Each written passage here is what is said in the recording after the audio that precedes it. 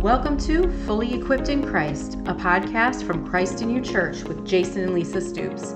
Have you been letting fear, church hurt, trials and persecutions, and other types of bondage mess with your faith? It's time to take a stand. Because guess what? As a believer, you are fully equipped in Christ. You have everything you need to be successful. You have the Holy Spirit of promise dwelling inside of you because of what Jesus did on the cross. And that means you can overcome all the things that are trying to steal your faith in Jesus. So there's no reason to fail. It's time to become mature in Christ. If you haven't already, come join us in the Facebook group at podcast.christinyouchurch.com.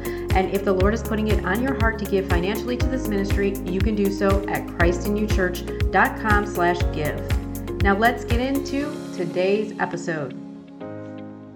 I hope that you refuse to compromise the faith that is in Christ Jesus. I hope that you have an attitude and mindset that refuses to give in to temptation.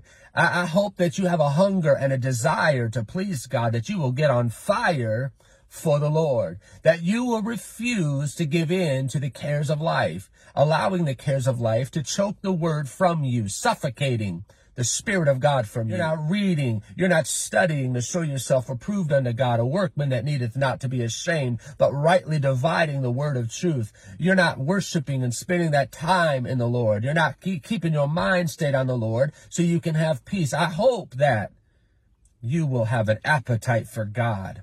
All this crazy stuff going on in the world. Don't get distracted. Don't get distracted, because that is what the enemy wants. For you to get distracted, for you to get your mind on other things rather than what God said in the Word. At service, I talked about 2 Timothy chapter 2, verse 26. This is not the entire verse. I just want to pull this part out. It says, "And they that may recover themselves out of the snare of the devil, who are taken captive by him at the devil's will." Who are the they? The they are those who have compromised. The they are those who have allowed the carnal mind to call the shots, the flesh. The they are those who have leaned to their own understanding, said things they shouldn't have said, reacted to situations they should not have reacted to the way they did, but they did anyway. The they are those who have let their guard down concerning holiness and righteousness. The they are those who have drifted away from the faith, giving heed to seducing spirits. The they are those who have not really spent some time in the Word and prayer and fasting and seeking the Lord and worshiping. The they are those who are not stirring themselves up in the Lord. And the goal for the they are to recover themselves out of the snare of the enemy, the trap. You see, the enemy prowls around like a roaring lion, seeking whom he may devour. The more that you love God and you want to please God, the enemy is looking. He's seeking. He's watching you, trying to get you distracted from the faith that is in Christ Jesus, our hope, the anchor of our soul. Amen. So don't let that happen. Understand that all of us fall short of the glory of God. We are going to give in to temptation at some point. We are going to say something that we shouldn't have said. We are going to react to situations that we should not have reacted to the way we did, but we did. And the list goes on. But here's the good news. We have a shepherd. We have a father that loves us, and God will chastise us. God will let us know where we're missing the mark, where we're not doing what we should do to please him. God will let us know he's faithful. You see, godly sorrow leads to repentance. God will make you sorry. God will make you feel horrible in hopes of you responding to the godly sorrow by repenting, acknowledging that you have sinned, and repent, turn from your sin, get back on the pathway of faith toward God. See, this is a journey walk of faith. When we mess up, God's going to let us know because he's faithful. He's faithful. So when you mess up, when you do sin, don't condemn yourself. Just acknowledge it, repent, and get back on the pathway of faith. Thank God for chastising you. Thank God that he loved you enough to let you know about you. So let's get back into this. The they are those who have given into the flesh. That's the root of it all, the flesh. The flesh. When we give into the flesh, we will compromise the faith. We will sin.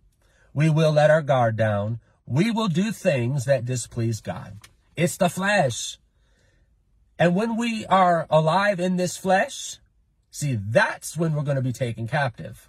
And that's what this means right here, to be taken captive. The word captive means to be taken alive. So what does that mean? You are alive in this flesh. Anytime we allow the flesh to call the shots, we're being taken captive at the devil's will. You see, we are to mortify the deeds of our flesh. We are to be dead, crucified with Christ. Like Paul said in Galatians 2:20, I've been crucified with Christ. I'm dead to this flesh. I'm under the influences of God, his grace, his spirit, his power, his word. That's what Paul said. And we need to be like that too. We need to be crucified. The more we are crucified to the flesh, we won't be taken captive at the devil's will. If we walk in the spirit, we will not fulfill the lust of our flesh. And to walk in the spirit, that means to agree with what God said, and that takes faith. See, if we have faith to agree on what God said, we will not be taken captive at the devil's will. We will walk in the spirit and not fulfill the lust of our flesh. Because the flesh wants to lust. The flesh wants to sin. The flesh wants to displease God. But we have to mortify this flesh. We have to keep it dead. And we do that through the power of God that works in us. See, it is God that works in us to will and to do. God is active in our lives if we let him. And he's going to give us the ability. He's going to give us the power.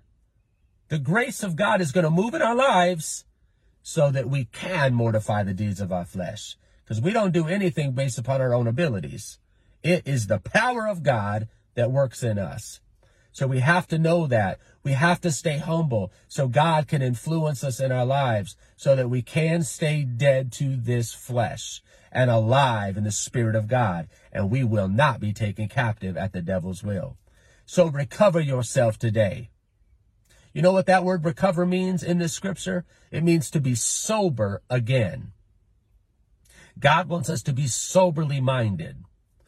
Soberly minded.